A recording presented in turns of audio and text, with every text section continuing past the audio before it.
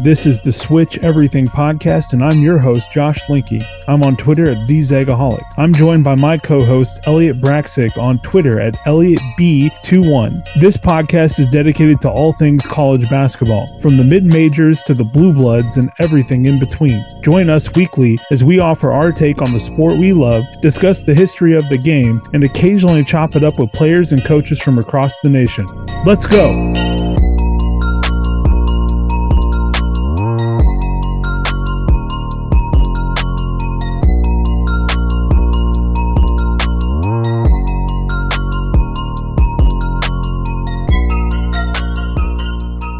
Welcome to the Switch Everything podcast. I'm your host, Josh Linky, and today I'm joined by the man who is uniquely qualified to help me get through this postseason seasonal affective disorder, Elliott Braxick. How are you feeling today, Elliott? Hey, man, come sit on the couch next to me. Welcome to the other side of the tournament. Yeah, it's they call it sad for a reason. Because I am sad. So yeah, it is officially March Sadness season for your Switch Everything hosts. I will say though that even though the game was not good, I can't be more happy that the mayhem ensued the way it did. I wish there would have been more of a game for Gonzaga. If they had lost by a point, it would have been a little bit more palatable. I definitely don't think that's Gonzaga's. That's not indicative of their effort, especially after the way they played against UCLA. I think that they definitely are a better team than that, and I think that you guys have nothing to hang your heads about for this season at all. Yeah, I mean, I just look at the situation, and obviously, anytime you get a 28-point beatdown, I believe they were up by 30. Yeah, they were up by like 30 something at one point. I mean, what it came down to was the first half was relatively close. We get to the end of the first half, and all of a sudden there's like a 2 or 3 possession swing where things did not go our way. So they ended up going to the half, I believe, up 7. And then at the start of the second half, Timme, gets called for 2 fouls, pretty much boom, boom. And the second of which was his 4th of the game, and a very questionable call that, I mean, like pretty much every national analyst was sitting there going, that's not a foul. And you definitely don't foul out or try to foul out one of your star players on a call like that. Like, right. The whole point of March Madness is to put the best foot forward and make the sport shine for the rest of the world, because it is the only time of the year when every single person in the sports world is actually paying attention to college basketball. So you want to make these games competitive. You want to make sure the stars are present. You don't want these refs to control these games. And, at the end of the game, like, look, there were bad calls for UConn in that game too. Like stuff that, went against them that, helped us out, but it was definitely one-sided. The way that it was called, the style of the calls, like how Gonzaga was taken out of their flow of the game, and having to use their bench early. And then at the end of the day, no matter how bad the calls were, Gonzaga just simply sucked. Like absolutely terrible shooting the ball that day. And there's not much you can really do if you're going to, come out with your best shooters just not being able to buy a bucket. And previously in the game before, UCLA, like, even though we struggled shooting in that game, there were still moments where we were able to get it going. We just could not get it going against UConn, it's shocking because we're the number 1 offense in the nation by a pretty fair margin. And for whatever reason, the offense just wasn't there. I'm upset. I'm frustrated. I wish that we had been able to handle business, but I also recognize the fact that Gonzaga exceeded expectations this year. The team wasn't supposed to be in the Elite Eight based on seeding, number 1. Number 2, you run into a team like UConn, who actually looked like the best team in the country for the first 2 months of the year, and then just had a really rough January, but then figured it out again. Like the last month and a half for UConn has been one of the best stretches of the season for any team. And their tournament is indicative of the talent level that this team has. Adama Sanogo is dominant. Jordan Hawkins and Joey Calcaterra and some of these other guys, like, they have shooters. They have size at the guard position. They play a balanced offense and defense, which is generally what you see from national titles. And I feel like, Dan Hurley has a huge chip on his shoulder. This is a coach who has been disrespected for years by a lot of people. And I think he just truly has this team playing in another gear. And as a result, I'm not going to be shocked if UConn punches their fifth national title win of their program history and cements themselves, in my opinion, as the next blue blood. I know that's a term we throw around. A lot of people throw around loosely, but I am not one of those people. In my opinion, it's Kentucky, it's Kansas, it's North Carolina, Duke, and then at the back end of that, UCLA and Indiana have a claim to it because of decades of success from different coaches and whatnot. Sure. And then UConn is the closest program to that. And I think with a third coach to have won a national title in a fourth decade, it solidifies their claim that they should be on that list of the cream of the crop of college basketball programs. No question in my mind. Yeah. I mean, the only team that I think you can even argue to put on par with UConn is Michigan State. But Michigan State really has only won the one title under Izzo. I think they have 3 total, might be 2. But the one thing I will say about that is that UConn has definitely, in a quarter century, gone from having no titles to potentially having a 5th. And right. One thing that I know is true for all Kentucky fans, at least, is that we look at, especially right now, Coach Calipari, and go, look, what you've done is not good anymore. You have not done what we want you to do. We're going to take our ball. We're going to go home. We're going to throw a fit. But if you go back and look historically, when we win championships, there's a big gap between those times. I mean, we had 48, 49, and 51 and 58, all with Rupp. That all happened in a span of 10 years, but then we didn't win another title for 20. Then win another title again for 16 or for 18. So it's not to say that it's impossible to maintain a blue blood status, even if you're not winning championships, because Kentucky was, the second winningest program. These other teams like Kansas is now the winningest program, as much as I hate to say it. Duke's won some titles. UNC's won a lot of titles lately. But a 5th, in my opinion, as well, puts UConn in that blue blood spot. But yeah. I do want to say something, because you mentioned this earlier about Gonzaga going up against Gonzaga having the number 1 offense. I didn't realize that Connecticut had the number 3 offense, according to Ken Palm, an adjusted offense, but they had the 11th adjusted defense.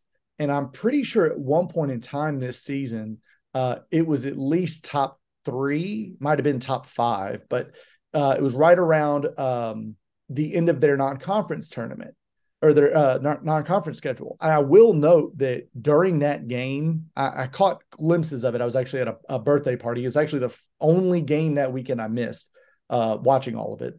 But an announcer mentioned Connecticut had actually gone and had a better record in their out-of-conference than they did in conference. So when you're looking at who they played as well, you're like, okay, well, the Big East was pretty loaded this season. I mean, you had Xavier, you had Creighton, second weekend teams. Then Connecticut, you had Providence in there as well. Georgetown made some big moves in there and who they're hiring this offseason. So the conference is doing its best to stay relevant. And I think that as far as basketball goes this season, that even though Miami is still playing for the ACC, I still think the Big East was better than the ACC top to bottom.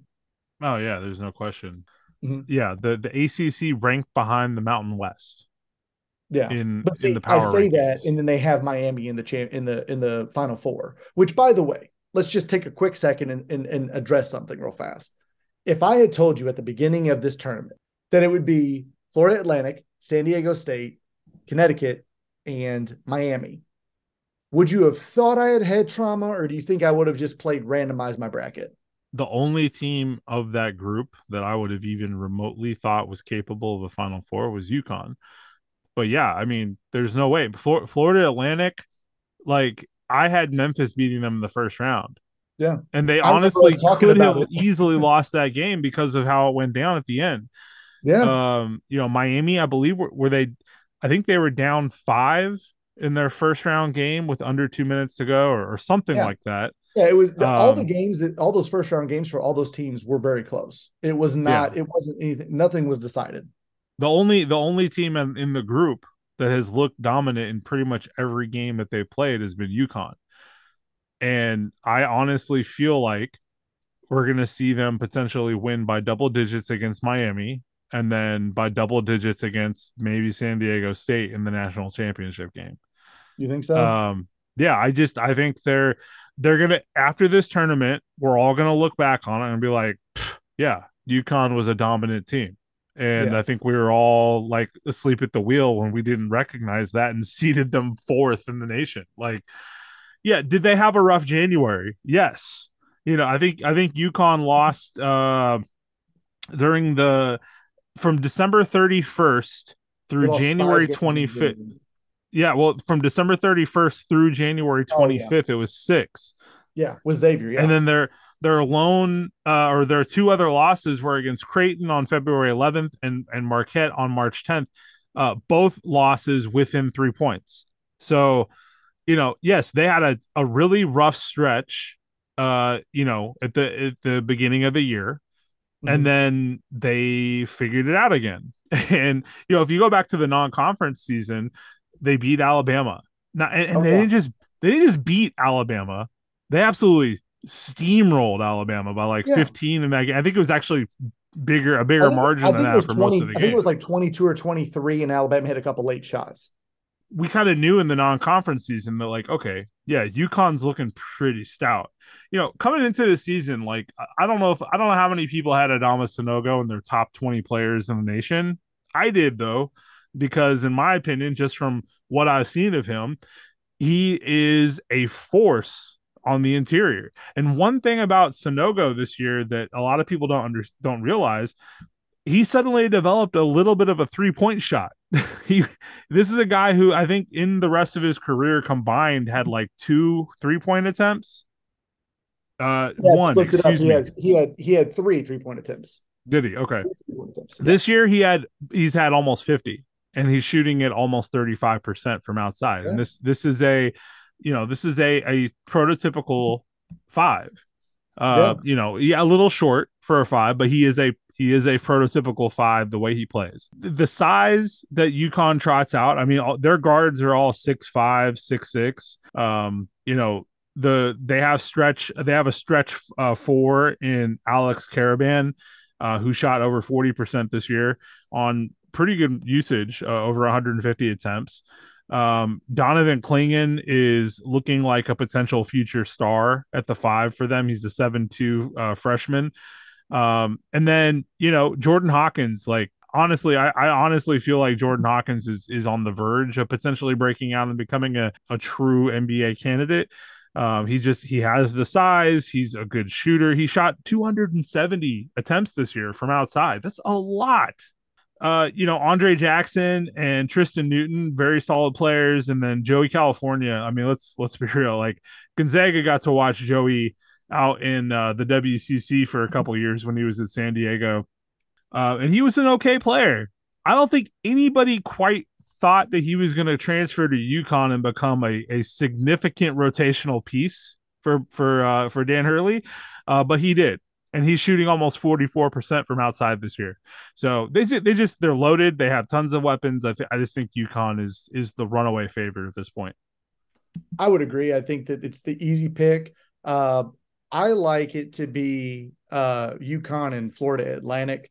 I think that we'll get into that in a little bit, but the thing that sticks out for me of these four teams is that you don't have any McDonald's All Americans. You don't have any first, second, or third team All Americans on this or in this four, and no ones, twos, threes. The highest seed you have is a 4. You go 4, 5, 5, 9.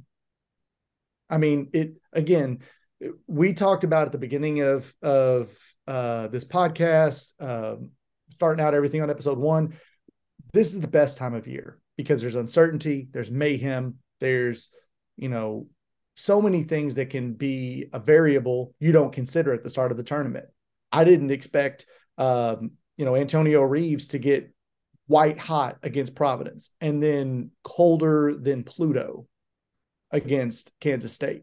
But then you turn around and see that happened in several other instances. I won't name any specifically, but there are a few times this postseason that I've seen players kind of transcend what they were doing this season. And one of those players that I would really like to talk about, because I really want to pick your brain on this, is Marcus Norwell from Kansas State. Did us dirty, did us in, then turned around and had 19 assists against Michigan State. The dude was collecting them like somebody dared me couldn't. And then, had the very internet famous clip now of him arguing with the coach, or looking like he's arguing with the coach, and then throwing the lob when they were tied in overtime. I mean, seriously, like the stones it takes to do that. I got to say, I hated losing to him because I hate losing. And I hated that it was with a small guard, because people have complained about Severe all season. And I do think that Severe might end up being a Wildcat next season, but in Manhattan. But I want to know what you think, because I mean, you didn't have to face him, you didn't have to really deal with him at all this season. What were your impressions on a guy like him, especially taking this opportunity and maximize? I feel like he's one of probably about a dozen players that have really maximized this tournament for themselves. Yeah, I mean, size wise, he's not doing himself any favors as a prospect for the next level. I think Right. he's what, 5'8", 5'7", without shoes. So Oh, but as far he'll measure even shorter when they take him to the combine, because they always is. yeah, I could say I'm 6'5", and as soon as I step up to the thing, I'm 6'3" all of a sudden. but as far as what the performances he put up in March, yeah, this is like a legacy for him at this point. Um, I was extremely impressed, and looking back at his season with Kansas State and kind of how they, Jerome Tang kind of like shocked the world with their performance this year in his first season as a head coach. There's some parallels there to what Tommy Lloyd did last year at Arizona, and it kind of speaks well for these longtime assistants, guys who spend 20 years or 15 years tutoring under, obvious Hall of Fame coaches in Mark Few and Scott Drew. And it shows that like that's kind of the pedigree to like build a potential championship program after the fact, by tapping into some of these longtime assistants. I think Marquise Noel, like if you go back to like January, I think he had like 2 or 3 straight 30-point games in the early Big 12 season. He, as far as his assist numbers, like the guy's been putting up double-digit assists pretty much routinely over the last year. And this isn't his first year at Kansas State. A lot of people didn't know this, but he transferred in actually 2 years ago to Kansas State. So he was a holdover from the previous staff, Bruce Weber's Weber. program. And it wasn't like he was bad last season either. Like he was a quality player, maybe not quite superstar level like he is this year, but certainly has been doing this. So it's hard to look at his performance and not just have respect for what he did. 30-point game against Florida Atlantic, they had a shot at the end to potentially get it and they just couldn't pull it out. Obviously we talked about the 20-point 19 assist game against Michigan State. Like those are all-time performances that are going to go down. Like, people will be talking about Marquise Noel and his performance in New York. He's from New York originally against Michigan State. That's going to be a performance people talk about for a long time. Well, and the thing that for me is not only have players this tournament really kind of maximize their opportunities for the next level, even players that are going to be returning next season, whether it be for NIL, situations, transfer situations, or just within their own team. Because I mean, as strange as it might sound to some fans out there, big groups of rosters come back every season. they just do. Yeah. Some teams will have 8 or 9 guys that have been playing on the same team for a couple of years. It's very foreign to some teams. As a Kentucky fan, I haven't really seen that much since Cal's been here, but you know. I think that the coaches have definitely parlayed some success into that as well. The most recent notable one, in my opinion, would be Rodney Terry.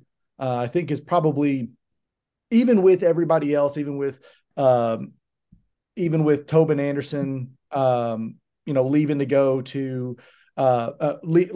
to Western Kentucky, and you've got other options as well, or other coaches as well who've made moves. I think that Rodney Terry landing in Texas is probably the best scenario, or the best success story, simply because of what he had overcome this season, replacing Beard, the shadow over the program. I remember when Beard was dismissed, I was thinking, well, Texas isn't even they're not going to do anything the rest of the season. And they kind of lost. I think they lost a couple games around that time, and they kind of got their bounce back and they figured it out.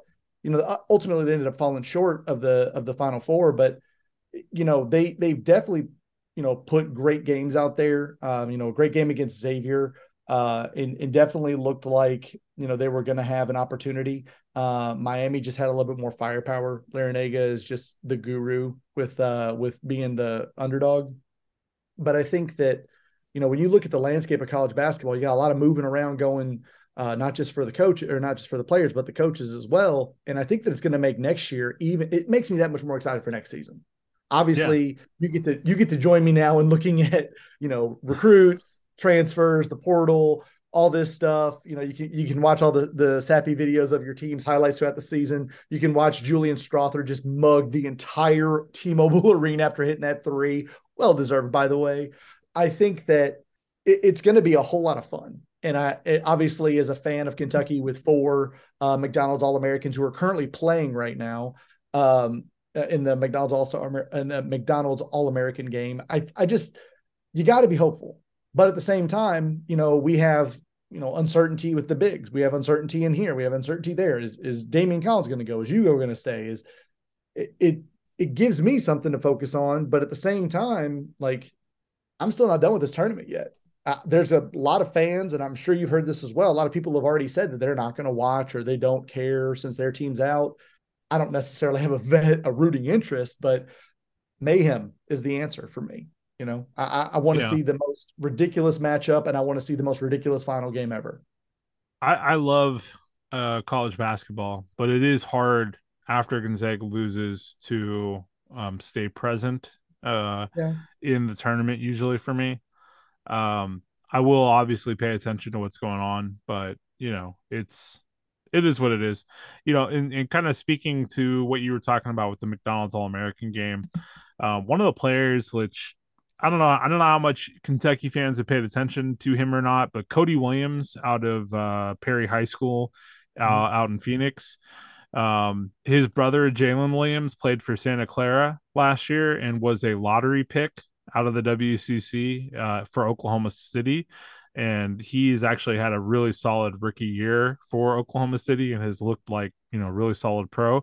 Cody Williams is supposedly better than his brother. That's what I've been told.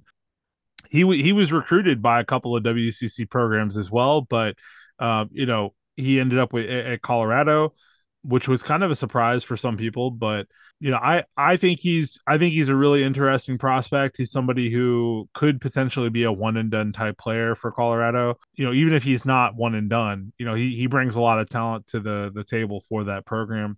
For the longest, I have been saying that the 2023 class is not as strong as some classes that we've seen in recent years. Mhm. Part of that just, I think, a little bit is the COVID shutdown kind of hurt this class a little bit. I would I agree. also just don't think necessarily the top end talent is quite the star level talent that can carry programs right off the bat that we've seen in recent memory. That being said, Kentucky being a big benefactor of this class, having, what is it, 4 of the top 15 or 20 or whatever it Yeah, is players I in don't the know what the nation. rankings are now, but it's somewhere in there right now.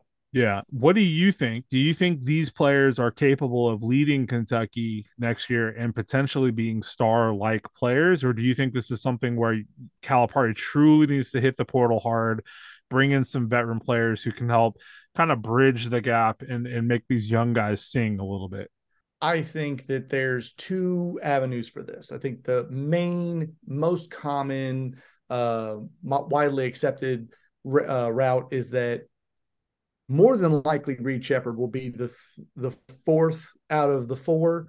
Um, as far as minutes goes, I think that uh, there's conversations about Dillingham's eligibility, but if Dillingham comes, if Dillingham and Edwards are there on the court at the same time, um, it's going to be really hard for you to not look at Kentucky as one of the top scoring offenses in the nation. I think that Yeah. what Dillingham does, he's probably one of the most NBA ready players of all of the recruits coming in. And obviously biased as a Kentucky fan, but if you watch the kid's game, he's just a chef. He just absolutely cooks. And it doesn't matter if his team's winning or losing. He's finding ways to create. He's getting his guys involved. And I can tell you right now, he's a dude that if we had just gotten him and Reed Shepherd, I'd been happy. Having Justin Edwards, he's a 6'7" wing. The dude is uber athletic. And I think that he's going to give us some great mismatch options because he can play bigger if he needs to.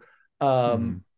But, something that Aaron Bradshaw kind of hinted at the other day in the media leading up to the All-American game was that Cal was talking about him potentially playing the 3 or the 4. Now, I can tell you right now, I don't want a 7'1" 3. I don't. Unless your name is Kevin Durant and you're, 19 years old and you've got good knees and ankles. No, I don't want it. He shot like 5 3-pointers his senior year and he missed all 5. And then the other night in warmups, he hit like 6 in a row or 5 in a row or something like that, warming Yeah. up.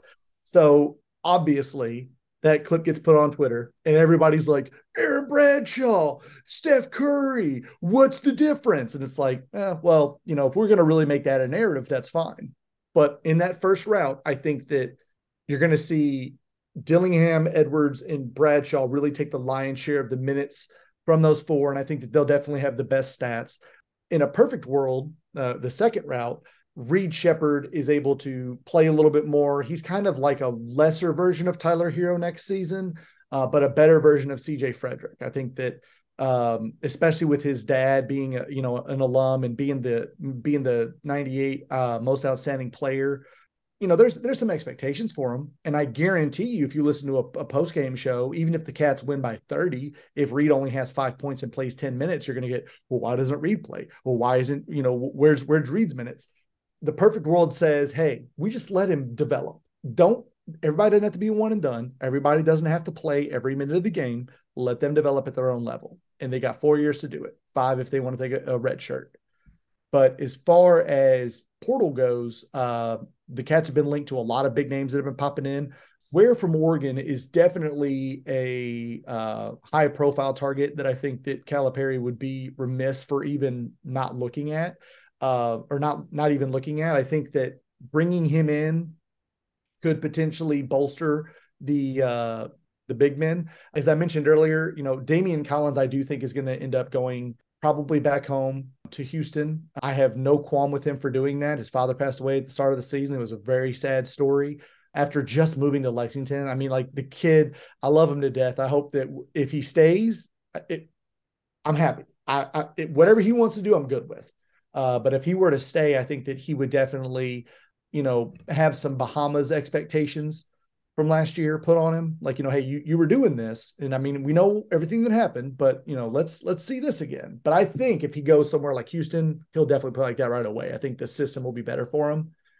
As far as Ware and Hugo is concerned, I don't, Ware's going to be, we'll decide what we're going to do with him at the end. Lance Ware, I mean. And then Sure. as far as Ghana and Yenso goes, a lot of speculation right now. There's some talks with him potentially going to Georgetown. One of the things that's really tough about players that are foreign players is that they have handlers. Let the kids play. Let the kids do what they got to do. If you need to be there to like translate or help with something, that's fine. But if it's anything that has to do with on the court, on the 94 feet, you can f off. And that's my 100% stance on that. I don't feel bad about saying it at all. Because you get kids gassed up and you get them believing they're going to be a lottery pick or a first round pick, and then they go to the draft, they don't get drafted, or they get drafted Yeah. and they don't get re-signed to that second contract, and they're out of the league in 4 years. And cool, you're 5 years from graduating high school, you don't have a job. Like, soapboxy, I'm sorry, but that's how it feels. What about you? What are you hearing right now as far as the Zags plan for this offseason? Is there anything exciting coming up, or do you think it's pretty much locked in? Do you know what you're expecting for next season? We're bringing in Dusty Stromer, who just won a title in the state of California. I think he beat Sierra Canyon and Bronny James 4 times this year, including in the semifinal game for the state championships. Like father, like son. Um, he's a very interesting prospect because he really reminds me a lot of Corey Kispert. He doesn't have the body development that Corey had as a freshman, but I think he's more skilled and further along in his development at this age than Corey was when he first came in. So that's an interesting spot. I don't necessarily know how much he's going to be a big part of next year's roster. Like I think he'll have a role, but freshman, it is what it is. And he's a 4-star. He's not necessarily coming into play and start right away. Right. Um, and then we got a couple of international guys that are coming in. Alex Tui from Australia, real interesting prospect. Duke and some other programs were on him too, so it's not I think like Kentucky was recruiting him for a minute. I'm familiar with that could name. could be, yeah. And then the other player, he is from South Korea. He actually played against like Chet Holmgren and Victor Wembanyama and some other guys at the U19s international games, and played pretty well actually against them. There's clips on YouTube of him. He actually joined the roster partway through the year, but with the expectation that he wasn't actually going to play this year. He was still working on getting all of his academic stuff in Sure. order.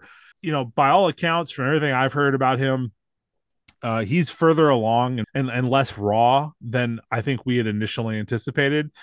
So he could very well earn himself a contribution role next year, whether it's right off the bench or even as a starter potentially. Like, we have a red shirt player coming back, Braden Huff, who was the state player of the year from Illinois last year. He's like a stretch 4, real interesting guy. And then, obviously we're going to bring back like Ben Gregg, Nolan Hickman, Hunter Salas. We've got pieces there, relatively young pieces, who need to develop and grow still. I think really what it comes down to is that the question marks are, is Anton Watson or Malachi Smith, are they coming back?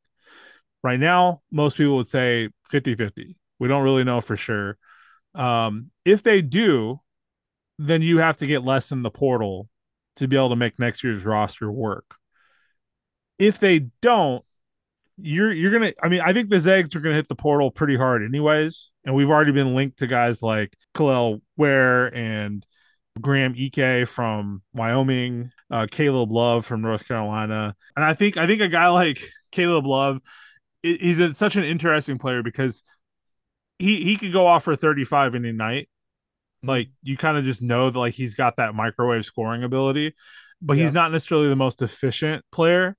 But coming to a program like Gonzaga, where offensive efficiency is like our bread and butter, it's an intriguing match because you get a guy like Love, and all of a sudden, like, does he potentially become that much more efficient because he has guys who knew how to work off ball. He has guys who can take attention off of him. I don't know. I think he can definitely get his own bucket, which is something that we were sorely lacking last year. So you go for a guy like him to kind of shore up that hole, that obvious hole that you saw on that roster. Julian Strother, he could get his own bucket, but there were definitely times where he struggled with that too. So I don't know. We'll And you need see. a guy like you need Nolan to be able to initiate that. I mean, I think that one thing I've learned from watching Cal is when you have a strong point guard, regardless of if they have to be the initiator or if they just initiate the offense by, creating the mismatch or, sucking in the defense. I think that the matchups between, Caleb Love and Nolan Hickman potentially in the offseason could be beneficial for both players. Sure. Um, I think Nolan is a really, like, he's shown flashes of what he's capable of, and he could be a special player eventually. But I also have a sneaking suspicion that the staff is not going to mince words, and they're going to tell him that if we can land a ball dominant point guard in the portal, I already know of one. I can't name his name, but there's somebody out there that's not in the portal yet who might be joining the Ooh, portal who the Zags are interested in. If that happens, then they're not gonna shy away from it. And is that recruiting over Nolan? I don't like that term, because, like, we're not telling Nolan he should leave. We're saying, right. Nolan, maybe you need to take on a different role this year, and then next year, the year after this next season, maybe you're the ball dominant guard that you want to be, because you've allowed yourself to learn and grow as the sixth man behind these guys. And honestly, Mark Few loves having multiple point guards anyways.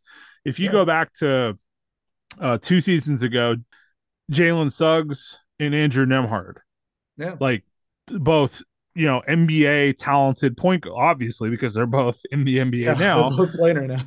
and they played together, and they made each other work. So Yeah. it's not that Nolan Hickman's going to, like, lose a role. I think it's more like he's just going to get a changing role if we can land a ball dominant point guard.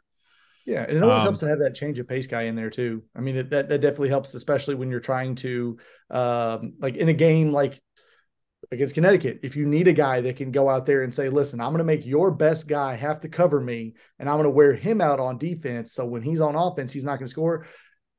I've seen several games this season from Gonzaga. I mean, like obviously, the game against Kentucky wasn't an example of it, but there were multiple times where I saw Nolan kind of just, it looked like there was watching four players and I forget that he was on the court. And yeah. if he didn't have the ball in his hands, there were times where I'd see him disappear. And that is a very ignorant impression of a small sample size. So I Well, don't, it's I'm not.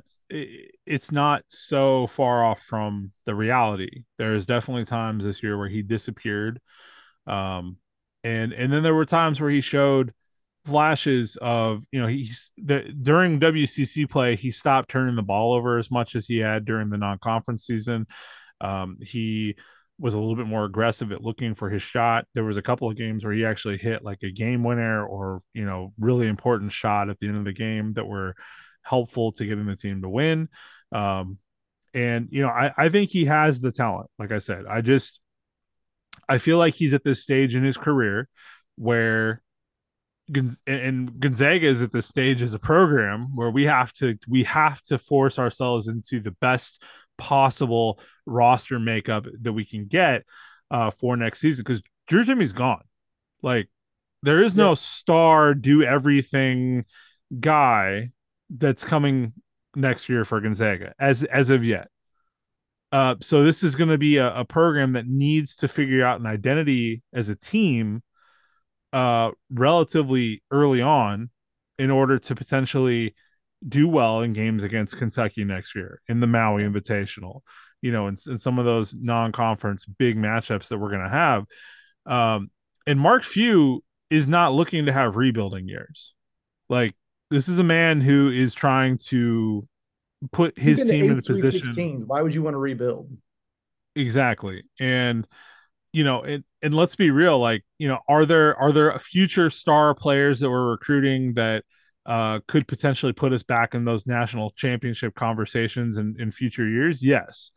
But are those guaranteed? Not until they sign on the dotted line. And even then, with the world of NIL, you never know. So you Shaden Sharp can't until they step on the necessarily, court. yeah, you can't necessarily bank on any one player to, like, lead your program. So you need to build depth. You need to have talent at every spot on the floor, and you got to have guys who can create their own buckets. Gonzaga just look. There's a lot of people out there who will say, "Is Gonzaga tough enough? Do they have enough kids who walked home from practice?" I think I've heard that before. That's what an ignorant comment. I don't know. Look, we were supposedly going to get out toughed by TCU in the second round this year, and look, Mike Miles Jr. hell of a guard, really, really tough dude, and punched us in the face in that first half and tried his best, but Gonzaga out toughed him. Yeah, So they wore him look, down. yeah, I think that I think that Gonzaga knows how to win. Maybe not every. Maybe you can't win every national championship because guess what? It's hard to win games in the tournament. It's very But difficult. Mark Few's been there. He's done that. He's produced teams that have reached the pinnacle of the sport. There is not a time in my fanhood anymore where I question our coaching staff's ability to get these guys ready. I think that they're going to find a roster that's going to fit really well together next year, and Gonzaga is still going to be a top 4 seed in the tournament, and the rest of the freaking world can touch grass. So Yeah. whatever. Do you think? Now, let me ask you this: so Timmy's gone. You think Strother comes back? No, I think Julian is going to be a first round pick in the draft, Okay, or at I agree. worst, I like just a wasn't sure if you fringe. thought. Yeah, Yeah, he might fall to early second, but he's going to end up with some sort of a guarantee. He's got his turn. the skill set that translates really well to the next level. Yeah, And if the right team gets him, like he's going to have a chance to develop and grow into something good, probably. yeah, and what he did in the tournament, especially, I mean, I'll highlight the UCLA game because it was probably, I think, one of the best games you guys played in the tournament. I mean, obviously the running up with that lead and losing it at the end wasn't great, but I think you had talked about this um, on another podcast actually with Zach Framer. Is that Farmer? Zach Farmer. Zach Farmer. And I was listening to you talk about him, and I was thinking, uh, the question I have for you is: do you think that play was drawn up with, like, the Chris Jenkins play from Uh huh. Villanova? Was that drawn up that way, or did it just work out that way? It was 100% drawn up that way. They practiced that play. Mark Few calls it the Jay Wright play, and they practice it Okay, so every day in practice. do you think that becomes the new Philly special for I teams? don't I'm know. not saying, obviously, I don't think it'll be used as uh, much, but I think, for a last if you second shot, have, it's a really effective way yeah, to get it up. if you have a guy who can shoot from the logo Yeah, with confidence and ease, absolutely. Like, why not use, like, if Gonzaga was to land Caleb Love, I yeah. could 100% see Caleb Love take a shot like that next year You for don't think he'd sure. be the guy bringing the ball up? No, Okay, I think he's going to be off ball. I think he's going to end up being a guy you want to create and get to the bucket. Like he's going to be your the next guy to touch the ball after your point gotcha. guard. Hopefully, we'll be talking about that point guard in the near future. I'm not allowed to tell anybody who it is yet, though. It's fair. It's fair. You could always just say it. We could just release it later, but it's all good. Maybe I'll But tell you off air. there you go. I do want to ask you specifically, and I know this is gonna. I want to bring happiness to you. I want you to think about the happy things that have happened for the Zags this tournament. If you had to say that, I mean, I named the Strother shot, but um, what would you say was the best moment for the Zags in the tournament? Or do you think there's one definable one outside of that Strother shot? I mean, like, obviously it's a big one, but is there anything else that sticks out in your mind that makes you go, I'll remember that one from this run? Yeah, I mean, maybe not like a specific moment, but just Timmy breaking records and solidifying himself as one of the greatest March players of all time. Like you, no matter how you feel about Drew Timme, and there he is a very polarizing personality. You cannot take away the fact that for the last really 3.5 years, Drew Timme has been one of the most dominant players in college basketball. And honestly, like it's kind of surprise. It's weird to me that we're even having this conversation because like Drew Timme should have had probably a first team All American the last 3 years, and he Sure. should have probably won a National Player of the Year at some point. He just happened to run into Zach Edey, 7'4" monster, doing things that 7'4" people shouldn't be able to do this year. Oscar Yeah. Sheway rebounding the whole of America last year, and then what was it, the 3 years ago it was Luca Garza from Yeah. Iowa, who Yeah. had just an absurd run himself. So you know, It could work out for him though. It could work out because Luca hasn't had a great NBA career. We've already yeah, discussed that Oscar is probably not going to play very much in the NBA, if at all. yeah, Edie's the one outlier for that, but I think that bodes well for Timmy. I mean, I agree that he deserves some yeah. accolades, but he won the West Coast Conference Player of the Year twice, right? Uh, I think I think twice.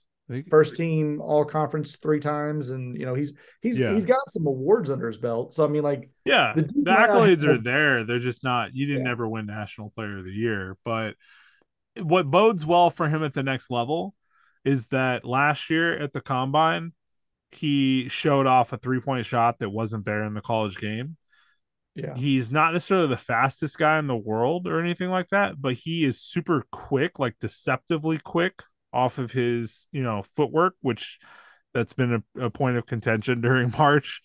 Uh, but he has guard skills at his position. He's a 6'10" guy that can get off the dribble, and that's not necessarily common necessarily out there. There are guys at the next level who do that, obviously, but Drew Timme has skills that belie like that. You look at his size, his position played in college, and you're like, oh, I didn't know he could do that. yeah. Oh, he can do that. Yeah, Yeah. The kid, like, listen, even though it was a joke initially, or I mean, even the whole time, about Timmy Time and bringing him to Lexington, I would not have been mad. I mean, you don't get yeah. guys of that caliber transferring Could you like that. imagine the So spacing with Sheboy and Timmy together? it would have been a nightmare. It would have been a nightmare. But, here's the thing, though. I honestly think that might have helped because here's a weird theory for you. So we were talking about Sonogo earlier from UConn and how he's literally the same build as Oscar. I think they're about the same weight. They're 6'9", Oscar's 250, he's 240, 245. Same build. The difference is that Sonogo's got way better athletic ability that translates in the post. I think Drew Timme's athletic ability to get to the post would have worked, and then you just have Oscar there. So what you do is you just move him to the other side of the court. I mention that because when Oscar came to Kentucky, he came 3 years ago. He was in the middle of the COVID year. He came to the program, and we talked about him potentially, or he transferred from West Virginia, and he was discussing getting to practice. So he didn't get to play, but he got to play against practice against Isaiah Jackson. And I think that having him go against both Jackson and Sarr from that team, they might not have, they went 9-16. Call a spade a spade. They weren't very good. But I think it definitely improved both of those players' games and Oscar's to an extent. So it could have worked out for both of them. I think that Timmy definitely would have been the one getting all the love, though. I think Timmy would have got the points. Oscar would have got the rebounds, Yeah, at least in my opinion. And I don't think that either player would have traded off the other way. Oscar wouldn't have said, let me take the outside shot. He would have just, said, Timmy, you pull up. So, yeah, I think that, at least for Kentucky, much more limited pool to pull from. But I think the Reeves just going unconscious hot and hitting I think he hit 4 in a row at one point against Providence was what we were hoping to see. No, you and I talked right after the game was over, and I was like, everybody looks at me because I put Kentucky in the championship game, and I'm sitting there going, look at them play like this, and now you see why. And then they laid the egg, and you're like, that's so the potential that Kentucky had, I think this season was highlighted every time Reeves got hot. It happened in Arkansas, it happened against Auburn, but it is what it is. I wish for guys like Kaysen, guys like Oscar, they could have made a deeper run. Oscar deserved it definitely. And one of these days, I'll tell you my opinion on Kaysen Wallace, but it won't be today. I look back at this tournament with one less week of cheering under my belt than you do. And I just say, hey, we had a 16 seed upset a 1. We had Princeton did they make the Sweet 16? yeah, Yeah, we had a 15 in the round of 16 again, the Sweet 16 again. Everybody's starting to look at them like St. Peter's. You know, you got potential match upsets like Oral Roberts over Duke that didn't happen, but then you see Duke go out and just get flattened by Tennessee, and you're like, how the hell? So there were a lot of really awesome games to watch, and I think that if a streaming service was smart, because the NCAA only makes money during the tournament. I know it's difficult with ads and everything, but you can cut all the ads, commercials out of games and just run it real quick. I think it'd be really smart to have a database like a streaming service that you can watch every single game, like from that year's tournament.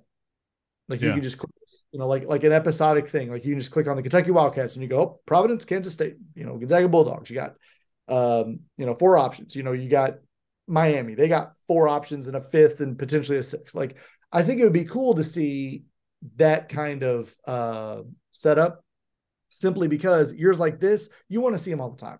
You hate it when it happens to your team. I know you hate it when it happened to yours, but seeing this madness, seeing this mayhem is wonderful. It shows you that there was not a dominant team this year in basketball. As much as UConn was the team that we thought, and we discussed them earlier, they were 11-0 going into conference play. Um, through their conference, they dropped some games. They didn't beat Xavier all season. Like if Xavier was yeah, up in that bracket instead of Texas, and like they beat Miami, and it was an all Big East right side, I'd put everything I have on Connecticut, because it's hard to beat a team three times. But I guarantee you, they'd still be like, "Oh man, we got to play Xavier." They got beat by them twice, and they got punked both right. times. So I'm excited. I just noticed that the NIT semifinal is going on right now. Do you have any idea who's playing in those games right now? Utah Valley State is one of them. Wisconsin is one of them, and then is North Texas and UAB? yep, UAB in North Texas. So right Yeah. now, Wisconsin's beating North Texas right before the half, and Utah Valley and UAB play later. So, Mhm. you know, I don't remember if any of those teams were snubs for the Oh, they tournament. were for sure. They were. I think the Utah Valley was. CUSA got absolutely shafted um by not getting UAB or North Texas in. Oh, really? Obviously Okay, I thought it it's was. really Okay. hard. It's really hard because if Florida Atlantic had lost the CUSA title game, then one of them would have been in, and they would have stolen a bid from somebody. Yeah. But yeah, Jelly Walker at UAB, Tyler Perry at North Texas, just really, really, really good guard play in that league. Eric Gaines at UAB, hyper athletic dunker who played at LSU a couple years ago. Yep. I Um, remember him, I unfortunately. I think that yeah, Florida Atlantic is deserving, no matter how people feel about it, of the Final Four. They earned that role. And those teams in the NIT getting as far as they did, that just shows how tough the CUSA was this year, and people just didn't respect it like they should have. The group of five and then the power five. We've discussed conference realignment. We'll dive into it more even after the off season. I think it's going to be a good time to get into it again. But when you look at these group of five conferences in football, it's an obvious difference. But in basketball, it's not so much. I mean, you get these transfers from big schools, you know, that are hyper talented, going to a smaller school where they might be like Antonio Reeves was the best player on Illinois State last year. He Mm-hmm. comes to Kentucky. He is one of the dudes, like one of the guys. At Illinois State, he's the guy. He's, everybody's got his jersey. Everybody's, remembering his name. He's the one everybody's wanting to go get. When you get it reverse, when you have guys like Severe leaving, when you have guys like Chris Livingston potentially testing the waters, if he doesn't go pro, he might transfer, which personal opinion, terrible idea. I think that you start noticing that pool starts to level out a little bit, and you see teams like Creighton, Gonzaga, um, or Creighton, Xavier, UConn this season start to kind of correct themselves and kind of move back to the center. You notice that the way that the Zags started off this season, they were white hot and they were winning big games. They knocked off Kentucky, they beat Michigan State, in the overseas game, and then as the season progresses, you start to see little chinks in the armor, and you start to notice Yeah. like, hey, there's the deficiency here, there's this here. But at the end of the season, you've got this finished product, and you look at it and you go, this is wonderful. So these teams don't have to have 10 All-Stars on them. They don't have to have 10 All-Americans on them. They don't have to have one All-American on them, because there's not one in the final four teams. So I like that for that reason. But if Kentucky and Gonzaga were still alive, I'd be a whole lot happier. I'll tell you that much. Yeah. All right, folks. That wraps up another episode of the Switch Everything podcast. I'm your host, Josh Linky, and the man spinning Drew Timme fan fiction was Elliott Braxick. Thank you for joining us. Y'all be good. Bye-bye.